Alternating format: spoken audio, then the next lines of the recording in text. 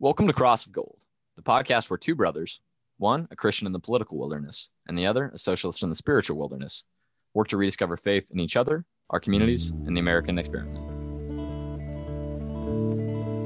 We have begged, and they have walked when our calamity came. We beg no longer, we defy them. You shall not press down upon the brow of labor this crown of thorns. You shall not crucify mankind upon a cross of gold. Hello, everybody. Welcome back again to Cross of Gold. We're here to finish what we started last week, part 2 of the Communist Manifesto, part 2 of part 2. Chase is here with me again. Chase, how are you doing today? I've had a full day outside. Started with a 7 a.m. run with some neighbors and some buddies into, a 9-hour, 10-hour working outside deal. So you know what? Maybe fitting for all the points that Marx lays out, maybe fitting for the fact that we got to get through our chapter in 2 points, or maybe before just that, you know what? It's been a long day. I'm going to shoot this one at you and as you lay it out for us. Yeah, Chase has a little less mental energy to put up with my my nonsense today. Funkiness. So I will. We're gonna try to breeze through this a little quickly, so that we don't end up having to do a third episode. But yeah, baby, lay us out. So we got 5 points left. Yeah. Yeah. So I mean, those are pretty much the last points. Marx does do this in an order, and there are certain, even though they're not bullets in the manifesto, you can read between the lines and find them, and that's. Abolition of family, the role of women in society, the abolition of the nation, his ideas about class struggle and sort of what is true throughout all of history and what isn't, and freedom. So those things are probably sound scary to a lot of people. Yeah. I'm going to do my best to try and demystify them a little bit and give you a straight answer, as we said last episode, from the horse's mouth of the socialist. So I feel like with that said, might as well just get right into it. Yeah? Let's see how you're going to square abolition of family, or break it, literally getting rid of family. Well, that is exactly what he is saying they are not going to do. Okay. I would say that.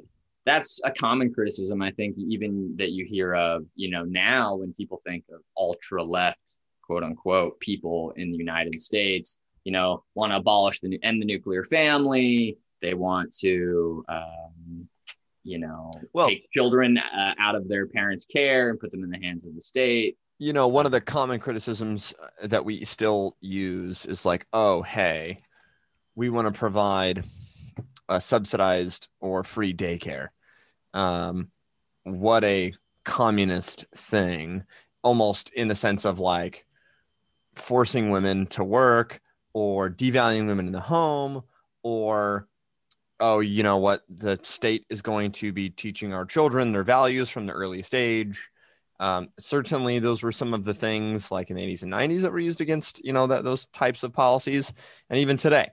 So yeah. Go ahead. Yeah, well, we can start there and work backwards in time a little bit, which I think is a good way of doing it. If you really think about that and the way that dichotomy is set up of, okay, well, either you get free daycare and then all women have to work, and that they're not responsible for their child's health anymore. Like that's not necessarily true.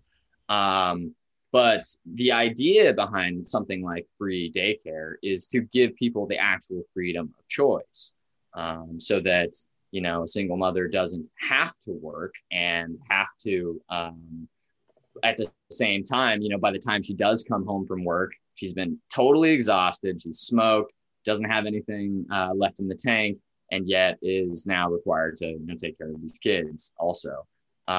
What it really does is allow people, if they need to work, if they want to, live some part of their life, that's great. You have that opportunity. And especially, now we have a system where, I think it's not controversial to say that in a lot of places where there are, strong concentration of single mothers, you also see those children not receiving the proper responsibility from their parents. They're not getting that same level of nurturing, care, and also discipline. This is one in which I think that conservatives, particularly conservative Christians that are, quote, for family values and the nuclear family, need to watch themselves, because it's a double-edged sword that comes off hypocritical, in that we don't want to discourage or incentivize single parent living, right? Because it's just the facts totally bear out. Kids raised in a two-parent home are much more successful, lower school dropout rates, less juvenile and jail, higher, educational completions, all of these things, higher incomes, just all over the place.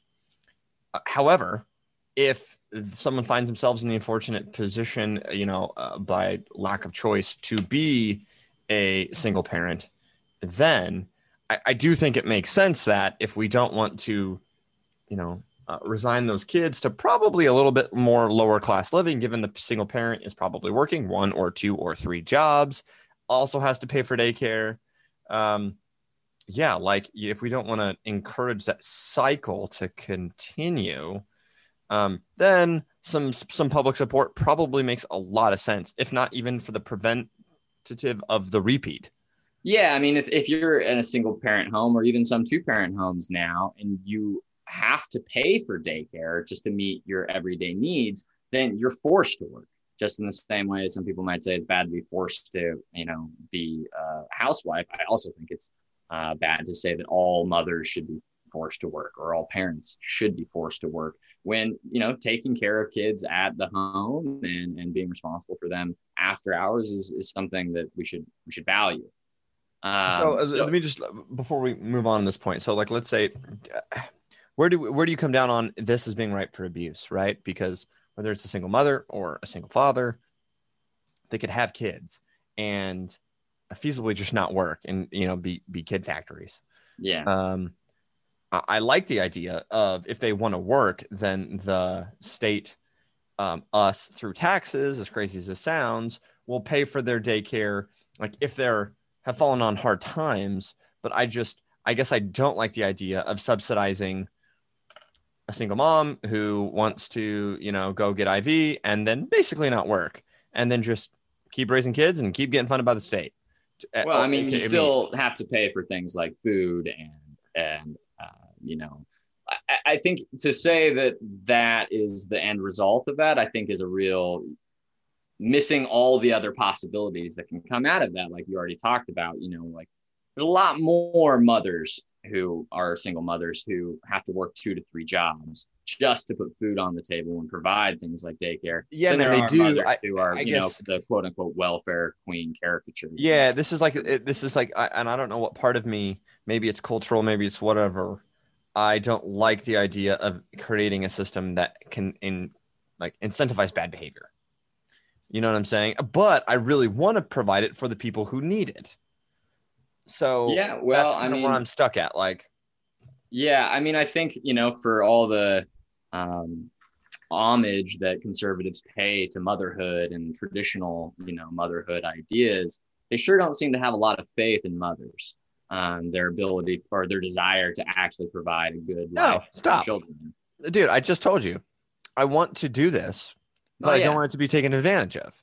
So I feel like I'm between a rock and a hard place here, because I want to be able to do it, but I don't want to be able to disincentivize what I think is not only immoral, but a bad culture, in that you incentivize no work, which is an anti-socialist idea. You know what I mean? So what you're saying is that in order just to provide the most basic needs of life, the alternative is starvation, total, immiseration and work all the time. If you don't do anything, or that is an acceptable outcome for someone who doesn't do anything, period, as opposed to the possibility that with any system there will be, of course, some people who take advantage of certain things, but I think it will be borne out through experience as people participate in the system, that they'll see the people who both have their daycare paid for and don't have to worry about, their child health care and all that stuff, and also work and also participate in society, like they will be raised up. Now we have a situation where people don't see the point. Well, this is one in which, I can work 3 jobs and still be miserable, and my kids will still end up, getting into crime or drugs or whatever else. No, dude, no, I think no. that way more is disincentivation to work. Don't straw man me. Don't straw man me, man. Like, so here's what I'm saying is that, as like, grown up in America, and so in that sense, being an American, it's part of our culture to not want to incentivize and like create a established system for people to do no work. Well, how's that working out for us? Well, Cyrus, but what I'm saying is, dude, don't counter with the 180 degree opposite. There's a total middle ground you're missing that I think you're like, because your zealotness is like you're missing, which is okay. This. So what is that middle ground? Explain it. And this is an idea, and it's certainly, I don't know if you'd call it a reform or whatever, but I think it's a great one, which would be single mothers or fathers, right? So long as they work or are trying to get work or whatever else, can have their daycare paid for. But if they choose not to work, and that's a tough way to do, right? But if they choose not to work, then eventually those subsidies subside. But who really suffers in that situation if the parent decides not to work? Cyrus, who really bears? So this is where I get onto. It's not the person not working, but it's the child. You're totally right, but but you told me before in previous episodes that it is a communist idea to work is human. And I definitely to quote St. Paul, to work to do no work is like, if you don't work, you won't eat. See what I'm saying? And so what I'm saying is, I don't care if you're whether it's a teacher or a banker or whatever, or you're an employee of the state that's building skills, right? Like, you've got to do something. Sure. I mean, I see that. I guess I think it's way more of a disincentive to work. If you're a child growing up in a home where you see your mom working, 16 hours a day. Hold on, just let me finish. You see your mom working 16 hours a day, getting nowhere, all of her money going to things like daycare and just the bare bones minimum. And that's how she lives and dies. You don't think people are going to look at that and say, well, why exactly would I work that hard if I know I will get nothing in return? That's sort of how I look at it. But she's not paying for daycare in this system. I'm saying the state will pay for the daycare if she's working. Okay, well then, if a mom is addicted to drugs, then I guess her parents or her children just have to suffer and die. Well, that's a great question. In which case, like I think as our current system allows, the state would take control. Child Protective Services comes in.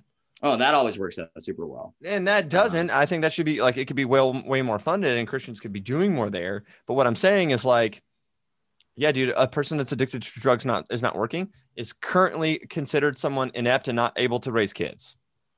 Yeah, and I think that's true. I don't disagree with that point.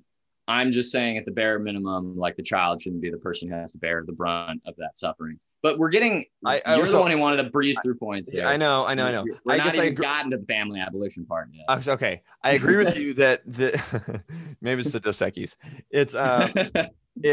I agree with you that the child shouldn't be able to bear the brunt, but at some point the parent has to take responsibility, and to say they don't have to is, one, missing a bunch of like good ground that we could agree on. And two, I think it's like, it's diametrically opposed to our American culture, in which case so much more would have to change. And if you hold on to like everything, then you'll get nothing for much longer. So, I mean, I don't necessarily disagree with you, but just to be clear, you're the one advocating for the state stepping in to make people work, not the communists. Just want to make that clear. No, I'm saying if you want to get a new benefit, which is for me to pay for your child's daycare, your ass better be working. Okay, sure. I mean, I think that there is some compromise that can be achieved there. There is some sort of form that can be worked out. Well, by golly, that's what I was trying to say the whole time. Let's get to the point. But I just think that the way you described it doesn't make a lot of sense. But we'll move on. My people agree with me. Anyways, what I will say is that a common criticism that Marx was receiving during this time about family abolition was this idea that, like, oh, you communists just want to, end this idea of the family. It's going to be a community of women. You're all going to be just polygamists, just sucking and fucking. But that's not what he's saying at all. What he's saying is actually, you bourgeois people, you are the ones who are doing that. And I think we can have some experience with that in our day-to-day lives. Your average salt of the earth working person in the United States, they value the family greatly because they understand the importance of it. They understand the necessity to rely on those close ties that bind. Whereas the bourgeois, especially at Marx's time, the aristocracy, and now your greater bourgeois, they're always cheating on each other and getting divorced, and for reasons that are purely hedonistic rather than financial.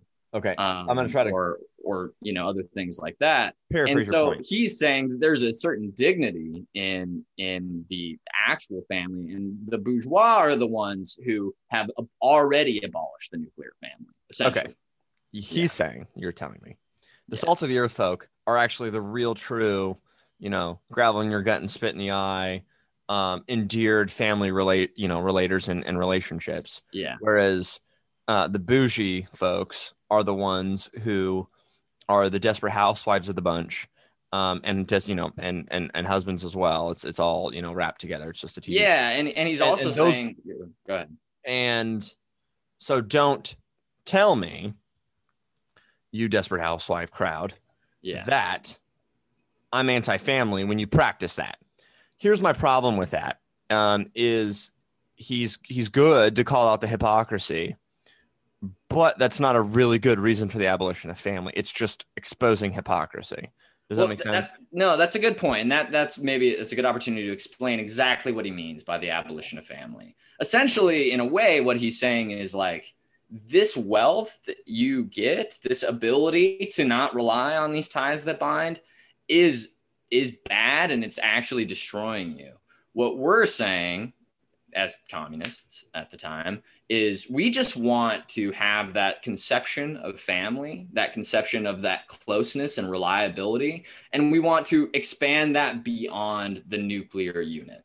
Because at the time, too, you have this, the bourgeois is not only, doing their own personal stuff and screwing that up, but they're also corrupting the proletarian families by, forcing their children, as young as 6 and 8 years old or whatever, to work in factories and dying at 13, Right. It's worth what it cost you here.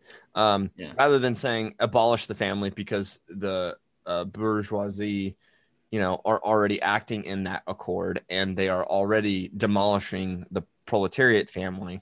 Yeah, it would make a lot more sense, and I'd be a lot more for something that was like, actually, we're family first, in a sense of like, we want to strengthen the family unit, and rather than like putting a state in between parents and kids, because that's kind of the part that I think the next portion of this that I read, at least, where it says like, hey, the state is in charge of, or is the sort of the arbiter of the education in order to sort of continue not just the revolution, but for, to make sure the ideals are passed on from generation to generation, because we can't trust the parents. I think something, one, much more American and much more, savvy would be, we're going to, a beautiful communist nation is where every family is well provided for, well connected, and, resourced. That's something that's a little different.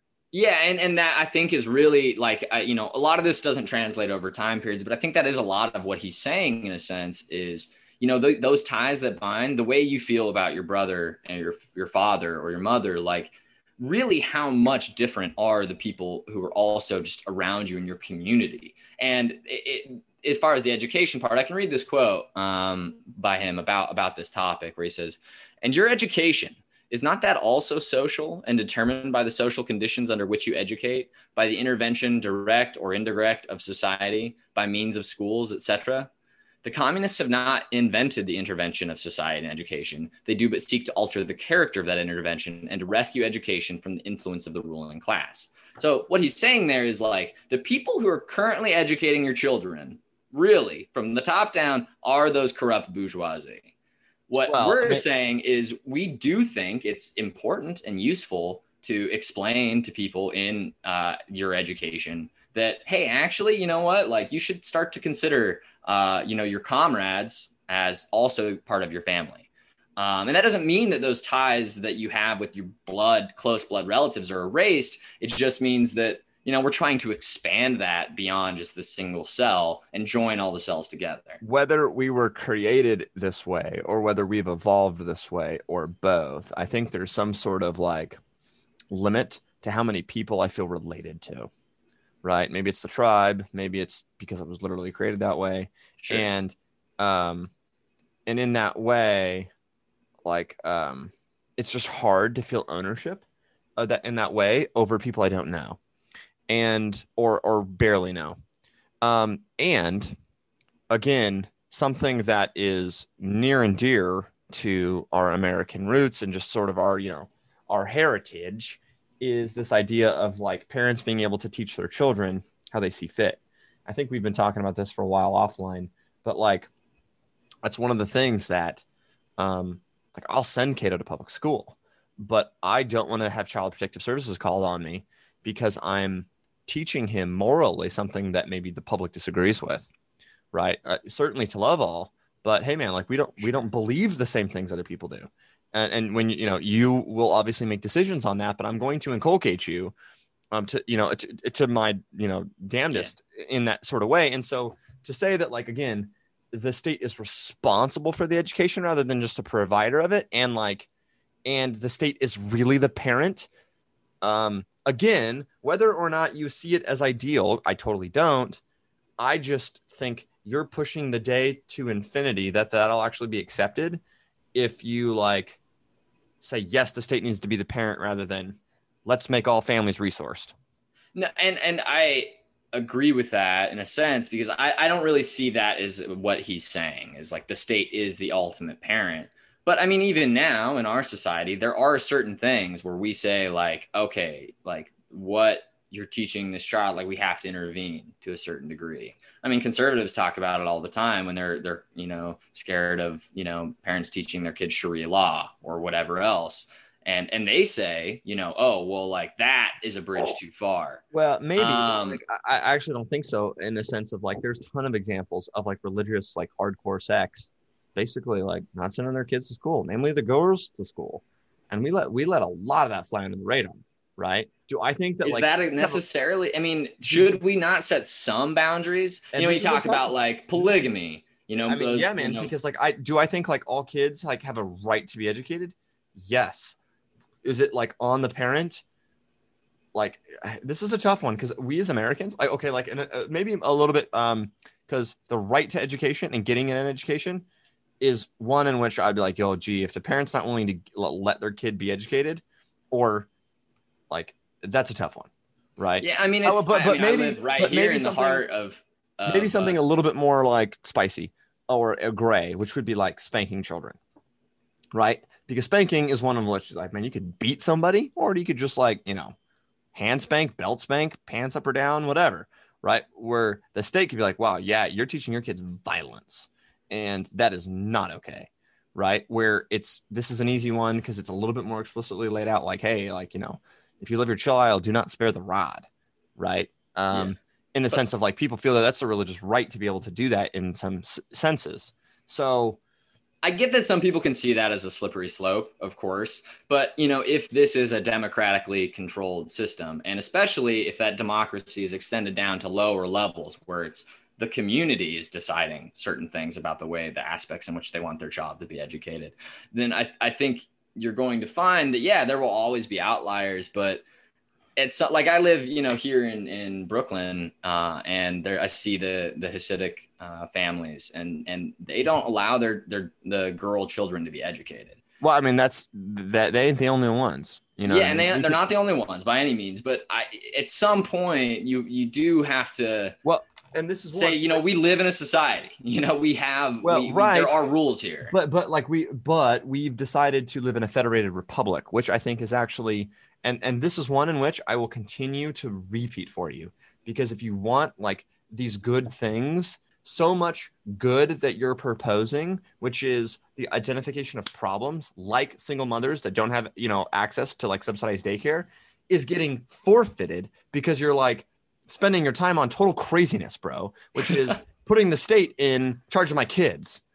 Right. I'm not saying that though. No, you but are Marx putting those words into my mouth. No, but Marx is, and well, no, but like, here's just my frustration is, which to me, that's so much more real time helping people and like could actually be a law within our lifetime versus like the state coming in and saying, hey, we're going to change how we do this federated republic, which is the nation gives rights to the states, which gives rights to the municipalities, and says, hey, we're going to let you kind of F it up on yourself or do, be sort of a laboratory and workshop. But we actually extend that down to the families in a way in which, like, and this is sort of the chorus I want to repeat, which is minority rights.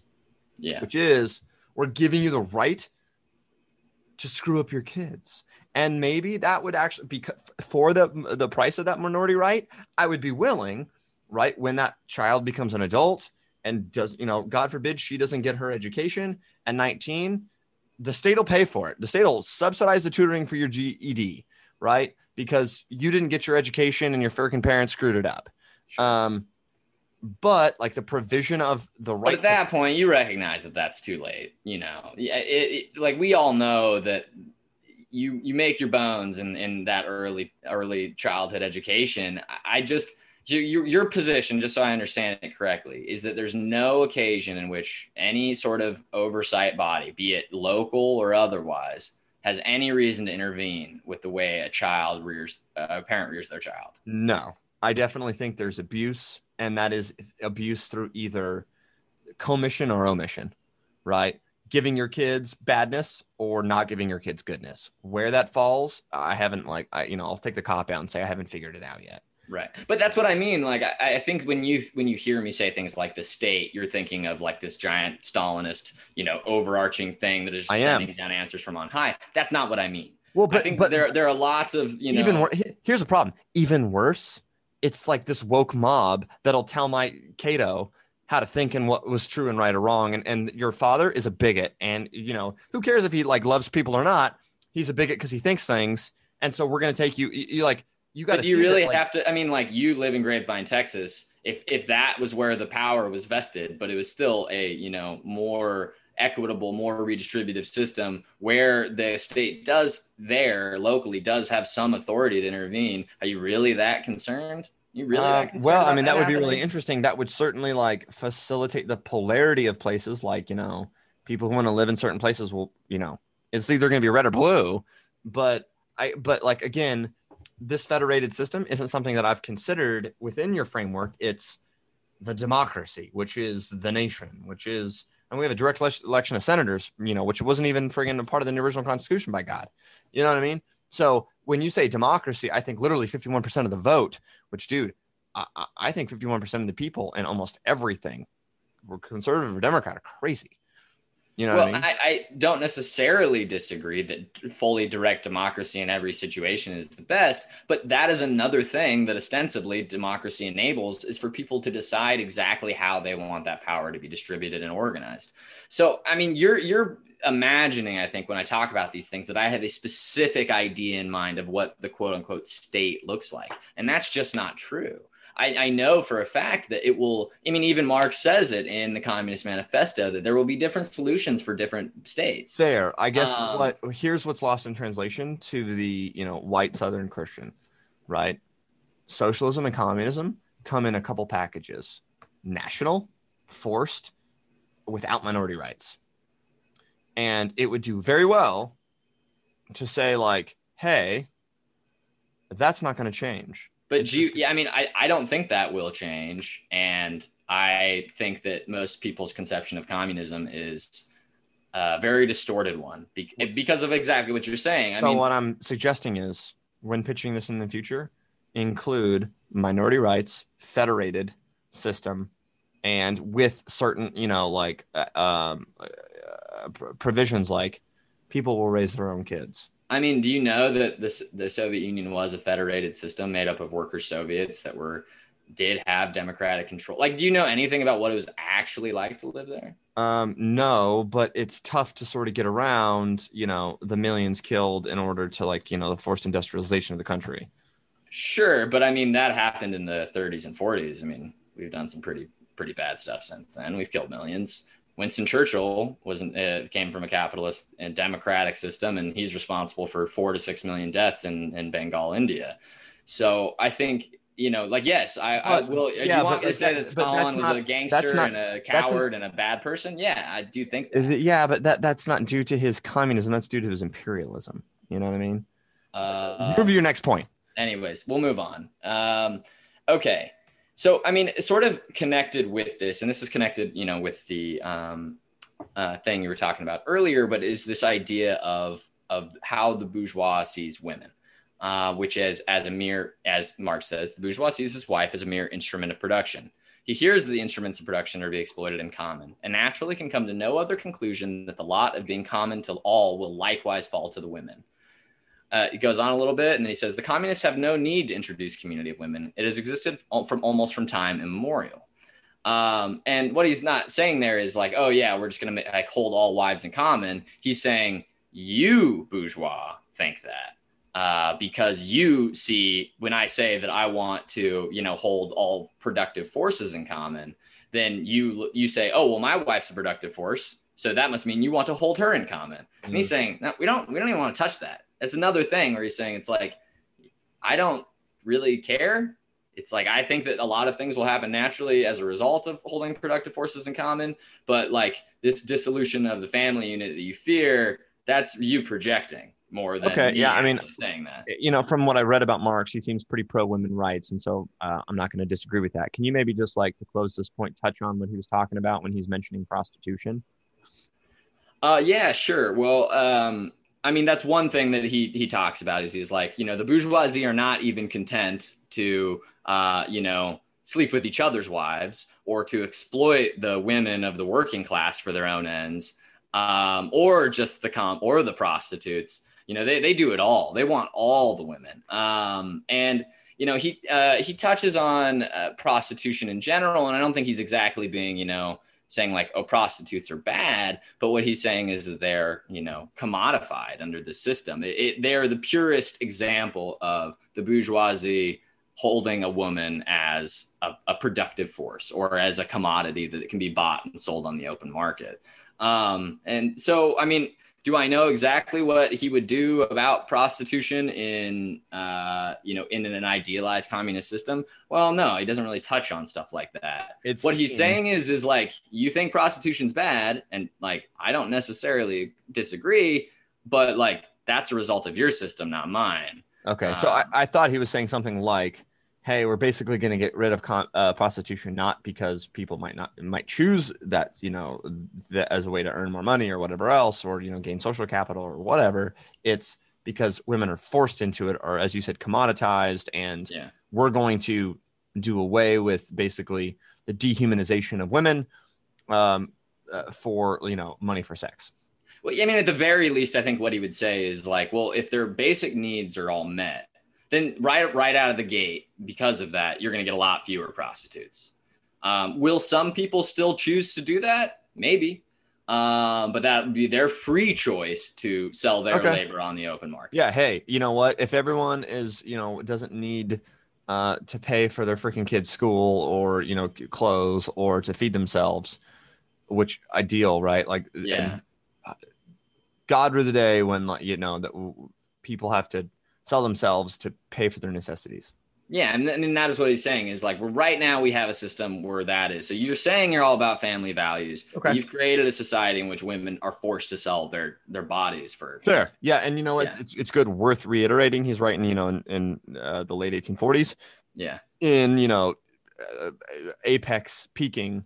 Yeah, he's living in London, it's industrialized Manchester and Birmingham and London where, these are tons of ghettos, poor huddled masses from the ag, exactly. Working terrible shifts with their kids. Okay.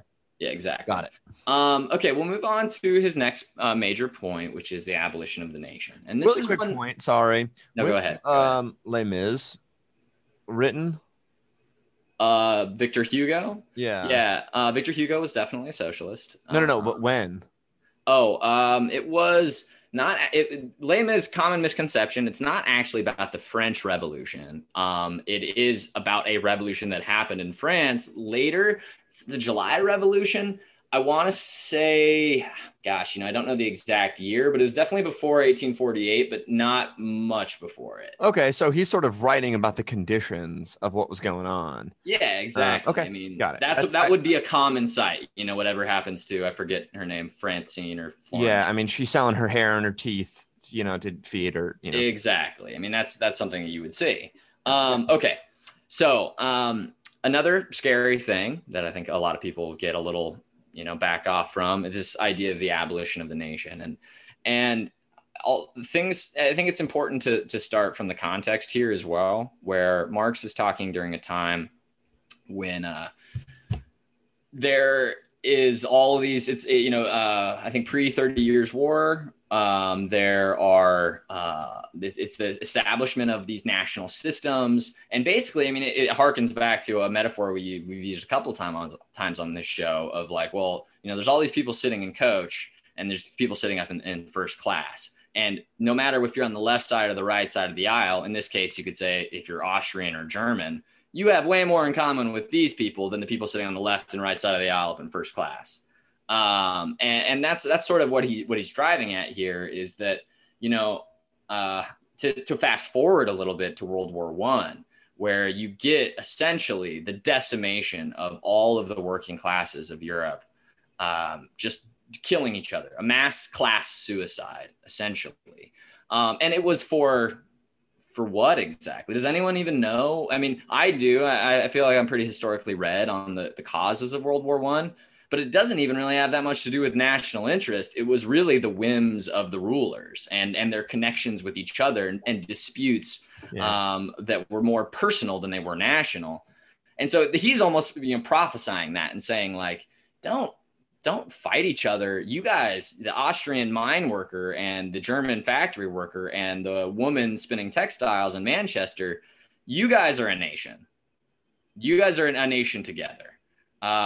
Things have definitely changed, of course. And this is why I say it's kind of a sticky concept, because, in the common day United States, like it's hard for us to see like it, if I'm a server. Well, we have a bigger middle class than a lot of developing countries as well. So like if I've got a 2-story house or whatever, then it's hard for me to like relate to other folks. But you used a good example in one of our offline conversations that I thought is probably a pretty good modern day conception of what you just said. Yeah, I think, well, I mean, if I'm thinking of the one you're thinking of, it's this idea of, well, we might not feel that way, but we have a lot to distract us from this idea, this conception of being alienated from your labor, which just short and sweet, what he means by that is like that feeling that you get when you spend your whole life working for someone else to make them money. Here in the United States, we have infinite cultural comforts and consumer comforts that we can sort of buy to assuage that feeling, to soothe it, to make it go away. But a salt miner in Bolivia or a textile worker in Bangladesh, they don't. And they do feel that alienation fully immiserated in it, with little to distract them from that reality. That's in large part why I would say there's never really been that. I mean, there's certainly been times where it's been close, but it was all before, the sort of late 1950s, early 1960s consumer boom. And it's because, well, we sort of grew to like our chains. We like to watch TV for 4 hours after we get off work and have 3 or 4 beers and then just go to bed and do it all over again, because it's like, well, it might not be the most interesting or exciting, but it's like, well, at least I'm comfortable. Now that textile worker in Bangladesh or salt miner in Bolivia, they're not comfortable. They're miserable all the time. And if we didn't have these consumer comforts, well, then yeah, we would be too. But the reason we do is because they don't. I don't quite buy that yet, but we'll address that issue later. Okay, we'll move right along. So that's what he means by abolition of the nation, and then he gets into some a little bit more philosophical concepts, and this one is maybe something. I mean, we'll definitely continue to dig into it as we go forward because it's a very important tenet of Marxist ideology, which is that a lot of the things that you think of being, true about human nature throughout all of time and space is not the case. In his opinion, one of the only things that are true about human nature, from our very beginning, is our capacity to work and to improve our lives through like manipulating the environment around us through our labor. And what he says is because of that. So break that down. Say that again. Or in one sentence. So you say you're, a caveman and, you're just starting to figure out how to use tools or whatever. Previously you just sort of walk around, pick berries and whatever else, scrounge around like a monkey would, like a chimp. But he's saying, my ancestor was not a monkey. When we really started to become human is when we started to be like, oh, well, if I cut down this tree and then maybe put some palm fronds over the top of it, like I don't have to search for shelter every night. I have it. It's that ability to do like translate our labor into like tangible improvements in our life that separates us from the animals is essentially what he says. So what he goes on to say because of that is the thing that defines, all of the things that make up our society is one, how those resources are distributed, and two, which is essentially what he calls the mode of production. It is, like we've talked about before, like in the feudal mode of production, there was a established sort of system, and that is how there's a reason why Protestantism flourishes under capitalism, whereas Roman Catholicism flourished under feudalism. If you look at them side by side, well, Protestants are much more decentralized, much more individualistic, whereas the Catholic Church really sort of mirrors, the way that feudal societies were set up with a strict hierarchy that was, established from on high. Interesting. Okay, so that's fascinating. So mode of production is largely the way in which we distribute resources. So there would be a different mode of production for like ancient Israel, in which everyone was sort of their own farmer or slave or indentured servant, whereas it was different in like the Roman time where you had plebe and patrician, which is different is in the feudal system, which is different sort of in the nation state system,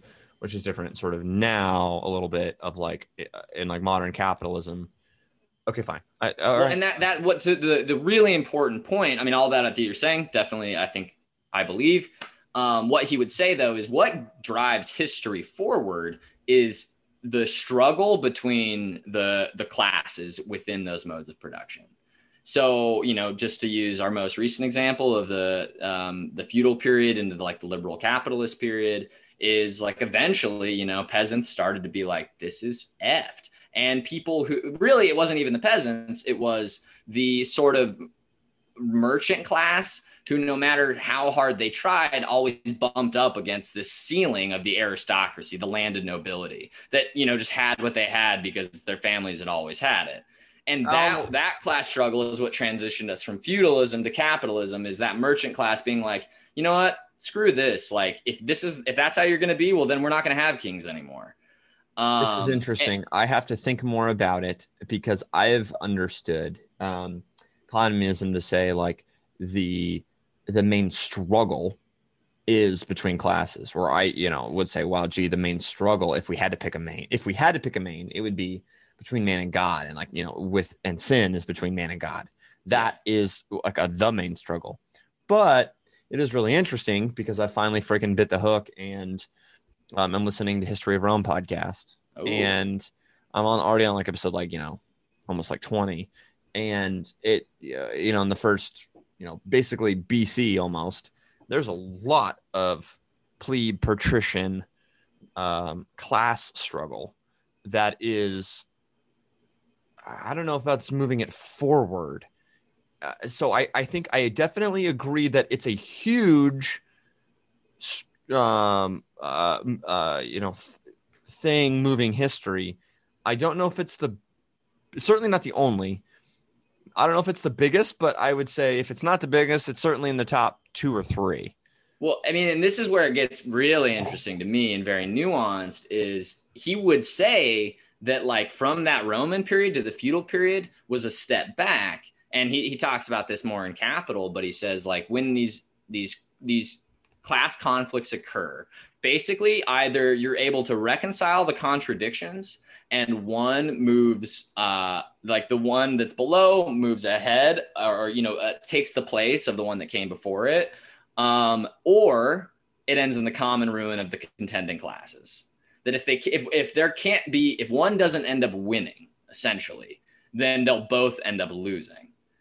And so, I mean, that's what he says. Basically what happened in feudalism was, Rome was a more advanced society than the feudal period, but like those class differences were never able to be fully reconciled.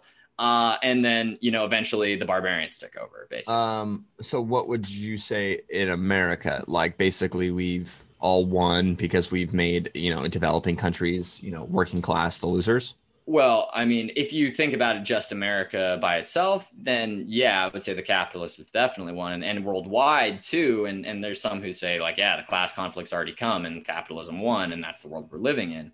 But that doesn't mean the class conflict can't resurface, which is to say, now we have a situation where I think we're faced with a lot of possibilities of the common ruin of the contending classes. If we don't end this competition-based model, then eventually we're either going to be destroyed by ourselves, either by nuclear war, by climate change, by, this desire for profit, which creates all this plastic, which is putting these microplastics in us, which is why you're seeing much higher sterilization rates among men. It could be anything. Marx didn't go that far to predict all that. But what he says is like, if you don't reconcile those contradictions, then eventually everyone will take a big step back. And I believe that is a point we're at now, where if we don't move past the competition-based model in some way, shape, or form, or at least take steps to, then yeah, we are probably the two most likely candidates are nuclear war or climate change that will destroy us all. Again, I have had my head spin around on free trade, but like that's sort of part of the grand strategy of the United States, and what we were almost going to continue to complete with the Trans-Pacific Partnership was relative free trade agreements with some of these developing nations in Southeast Asia that are, huge agricultural producers, in which case, like those countries with less import tariffs from the United States would profit by increasing the demand from the United States. Right. So, yes, it is maybe not a desirable place to be some tenant farmer in Indonesia or in the Philippines or whatever. But the price is going to go up for the demand for your goods. And it's like, so long as that country has its own sort of like, norms and institutions, there's going to be a wealth circulation. And it continue like that's what's been happening, right? Then other country, like we didn't develop that way. We developed our industrial capacity and we advanced our capitalist system because of tariffs to protect our industries. The developing countries in today's world don't have that luxury because essentially the United States and Europe enforce free trade on them and say, okay, well, if you don't want to trade with us, then we're going to make your life a living hell. Because at the end of the day, we can't provide sugar for our people as cheaply as you can. We can't provide textiles for our people as cheaply as you can.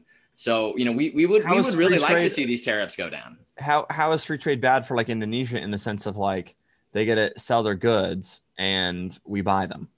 Well, why don't you ask Indonesians? They've been developing for a pretty freaking long time. And I don't know, we've seen too much advancement because the reality is capitalism requires some sort of hierarchy. There has to be somebody doing the. See, that's something that like I don't buy. And we can address that at a different point because that's not something Marx is directly addressing here.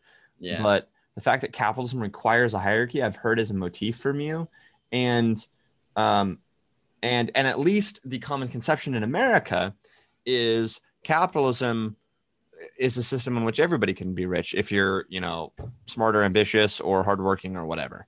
Does that make sense? And I know that's not perfect and truly in practice, but I think it's interesting because it's one of the biggest counters against communism, which is like, it's basically, a sedative for good old fashioned ambition and working hard.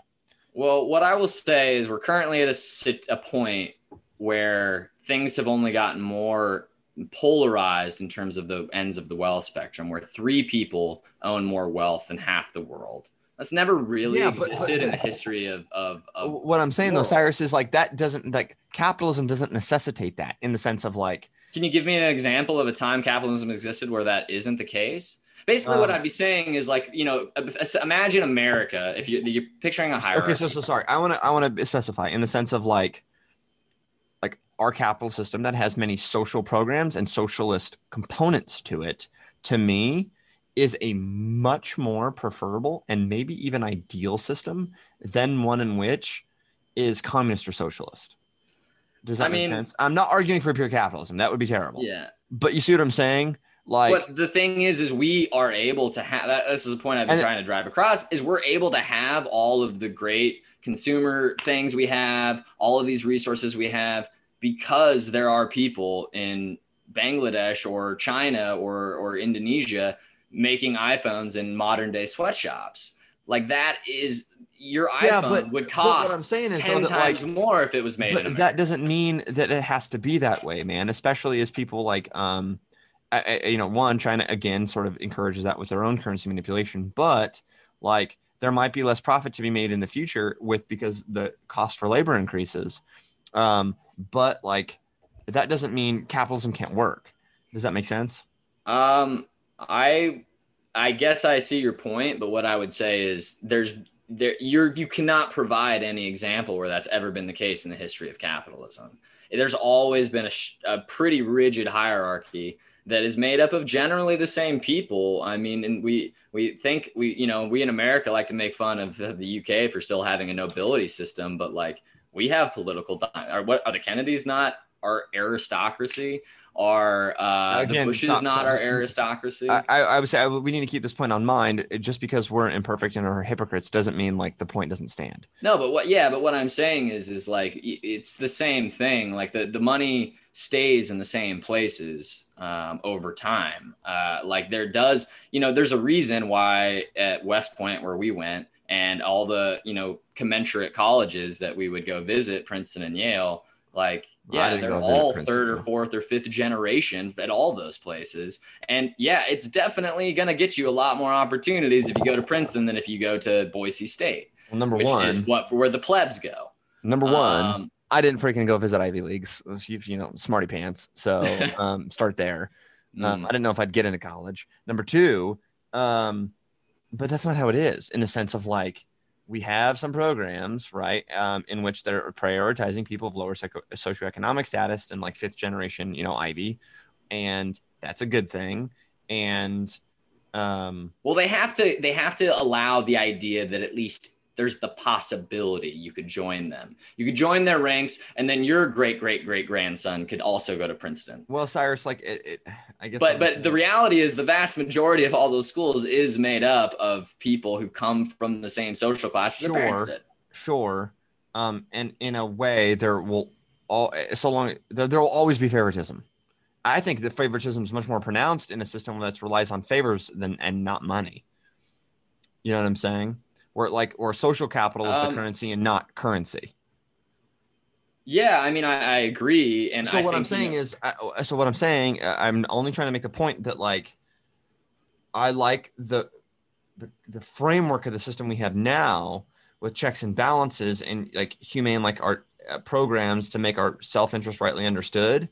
Then, and I agree with you, there's a lot of things we are hold near and dear that are social programs or socialist, like in origin. But to throw the baby out with the bathwater is to throw the baby out, right? And I fear change incentive.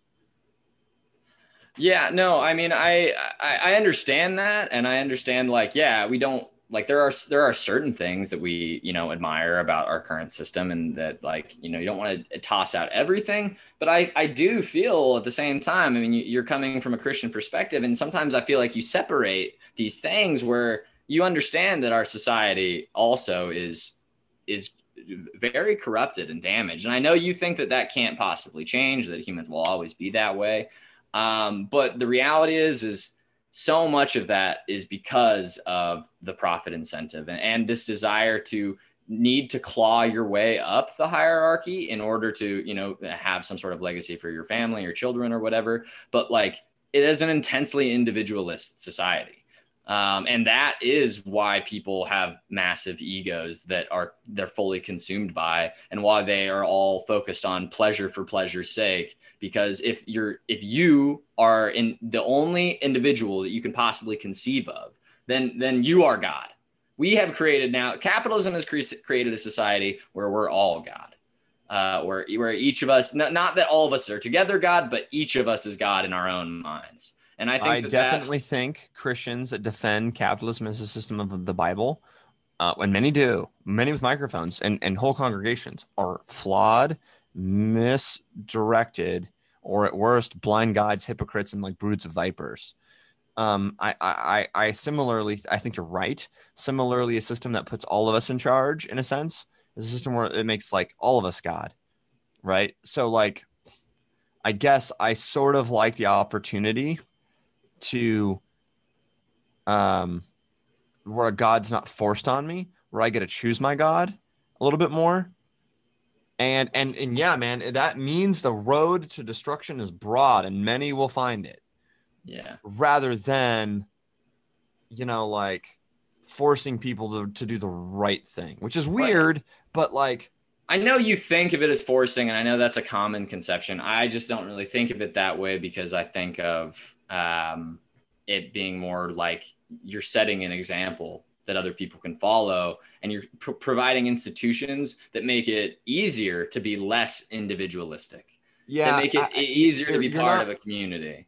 I guess I just have heard the counter so many times that I've got to like try to unravel it in my mind, Cyrus. Yeah. Is that like that it's not it's not something God does to make us follow him, or to make us like it is that's his really grace and free will, is that like we get to do that. So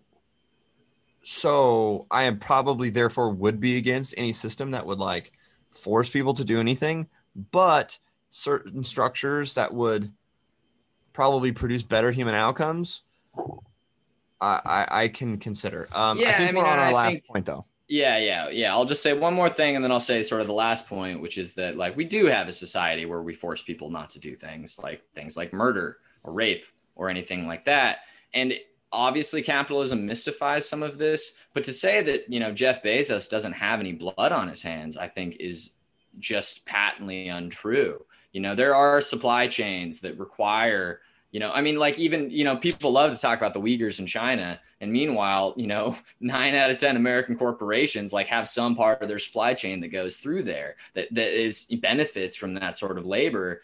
And like, yeah, you don't see that directly as Jeff Bezos enslaving these people. But if you didn't have that, profit incentive, would we be doing that? Maybe we would, like obviously there are, counters to that. But I think that like, if he is, let's, play the devil's advocate and say he is responsible for people's death and immiseration, then like, yeah, I think we can say like, yeah, we should take some of your money because you've proven you cannot be responsible with it. In the same way that a murderer has proven they can't be responsible with freedom, that guy can't be responsible with freedom. Anyways. Well, and that gets to a bit of the very last point. Well, right. And I think the idea of confiscating people's property, particularly in the pathway in as sort of the accomplishment of a socialist capitalist system, is heinously bad. Number one, like you want to fight, if you want to get people to fight tooth and nail for any kind of revolution, it's promise that you'll take everything. I would like to, yeah, it's a good opportunity to distinguish, what I mean here, which is to say like, what exactly the society would look like? Well, I believe in democracy as a general rule. And I think that like the society would determine that. And there's a lot of reasons why other communist systems didn't have as advanced a democracy when they first started out. There's certainly problems that come along with that. We'll get into that in the future. But at the end of the day, the society will determine what that ends up looking like. And they do now, in the same way that we have jury duty, just a selection of 8 random people. I mean, that's almost way scarier that determine whether you're guilty or not guilty. I think in my ideal system, there would come a time when the society does the thumbs up or thumbs down on Jeff Bezos. Should he keep some of his stuff? Should he not keep some of his stuff? I don't know. Well, let's vote on it. Well, I mean, yeah, like I think we like hold democracy as some paragon of some system, but like ultimately, no one wants to like have their morality judged by like a mob. Sure. But I don't want Jeff Bezos to dictate how our society is run either. And that's currently what we have, where you have, I mean, I don't think this is controversial to say even to conservatives that there are, the tech CEOs in this country who have just fortunes that the monarchs of Europe, even adjusted for inflation, just pale in comparison to.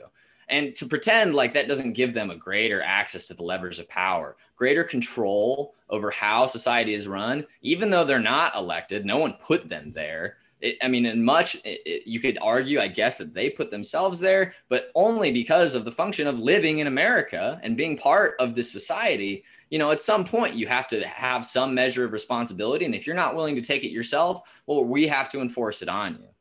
I agree with the last part as far as like, if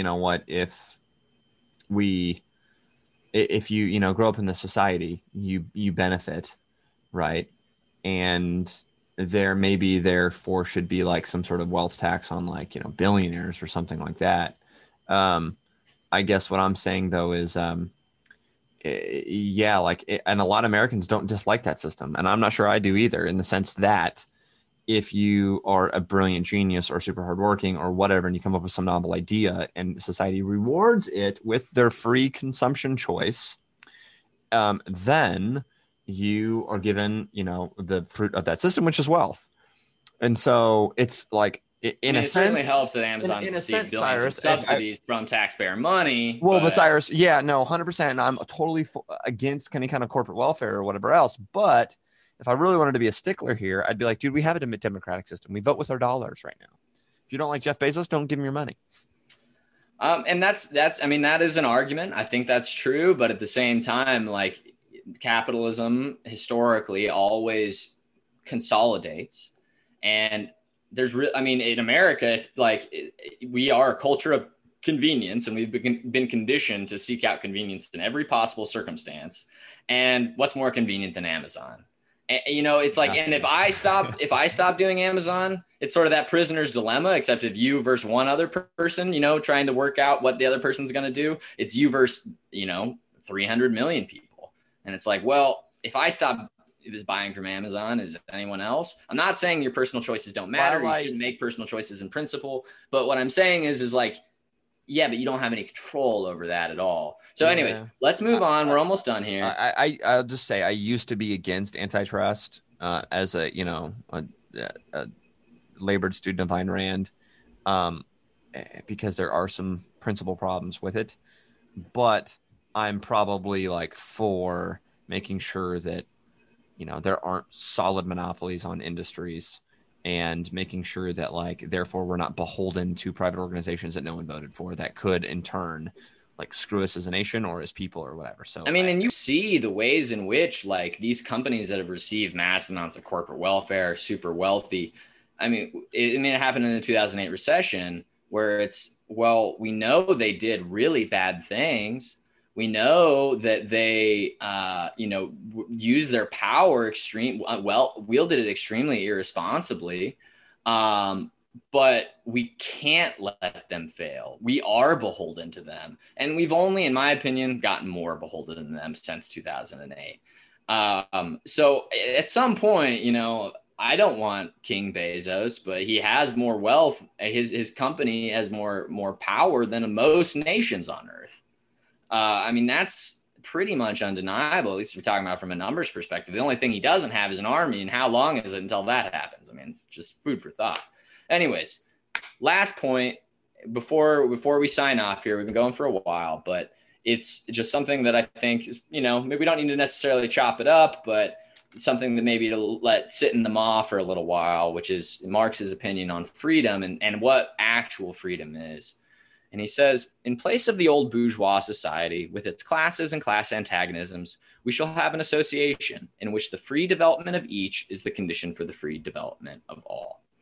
And, that's a little bit more philosophical. I don't understand his last.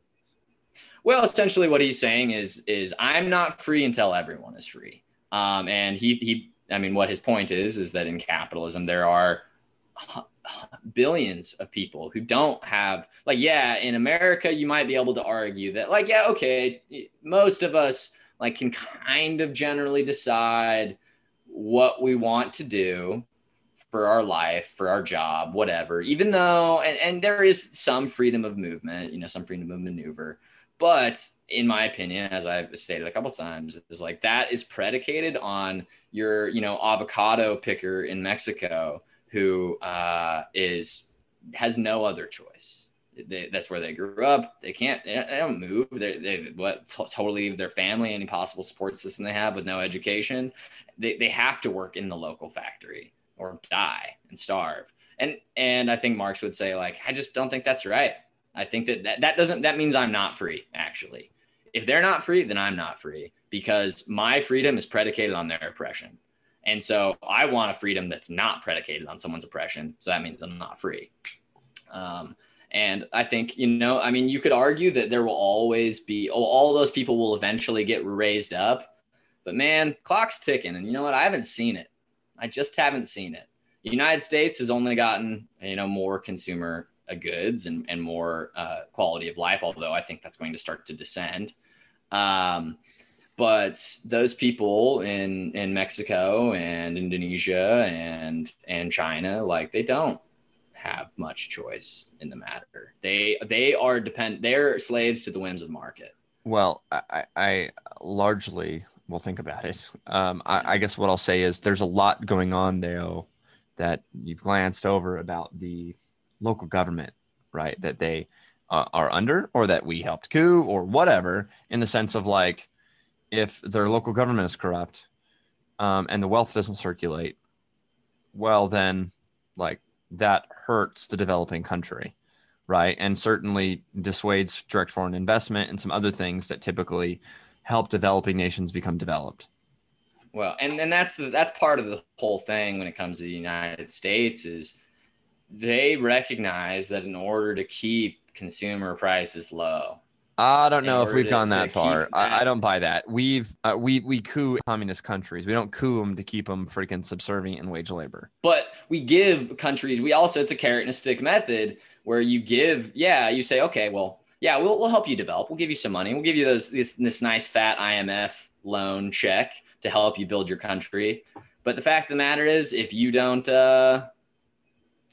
follow by our rules, if you don't obey certain restrictions that keep things, situated nicely for the United States, then you're going to find that access to that money cut off pretty quickly. Well, it is us giving the money. Well, it's the World Bank and the IMF, but it is us giving the money. Yeah, sure. But my point is that if that's the case and we're the person who dictates that, well, then I think we need to look closely at why we do that. It's capitalism for me, not for thee. So we. Yeah. But, all right, man. Well, we've already gone long. I knew this was going to happen, but thank you for bearing with me, Chase. I know you're beat, and I appreciate you, making me clarify some of my points a little bit further. But I think I'm going to have tortilla chips and cucumbers. I'm not a vegan or a vegetarian, but I feel salty. I want salt. And, the cucumber harvest has come in at the Capitol House, and I'll send you a picture of the cucumbers. There's just more and more cucumbers. Well, that's exciting stuff. Exciting stuff happening over there. Stay tuned for the cucumbers, folks. And for next week's episode, we got we have really good guests. So excited to share that with you guys. Oh yeah. Tell your friends, subscribe, all that good stuff. Follow us on social media. And you know what? When you start seeing these advertisements, it's because Cyrus got his act together and started creating them, and we're actually sharing. We've gone on a advertising hiatus. We've not spent $1 on advertising yet. So, classic capitalist. If you can't be selling a product if you're not advertising it. You have come around on this, so create the advertisements, dear Cyrus. Yeah, only because I think you have such important things to say. People need to hear it. All right, man. I love you very much, and I'll talk to you. I'll see you soon. Yeah. So. Very good. And this is like hop a couple episodes. Start reading and rereading the Sermon on the Mount, please. I will. Okay. I promise. All right. Love you. Have a good night. Bye-bye. But principles are eternal, and this has been a contest over a principle. In this contest, brother has been arrayed against brother, father against son. It is for these that we speak. We do not come as aggressors. Our war is not a war of conquest. We are fighting in defense of our homes, our families, and posterity. This has been Cross of Gold. Thank you for listening. I'd like to thank Sant Invictus for producing our intro and outro songs, and look forward to seeing you next time.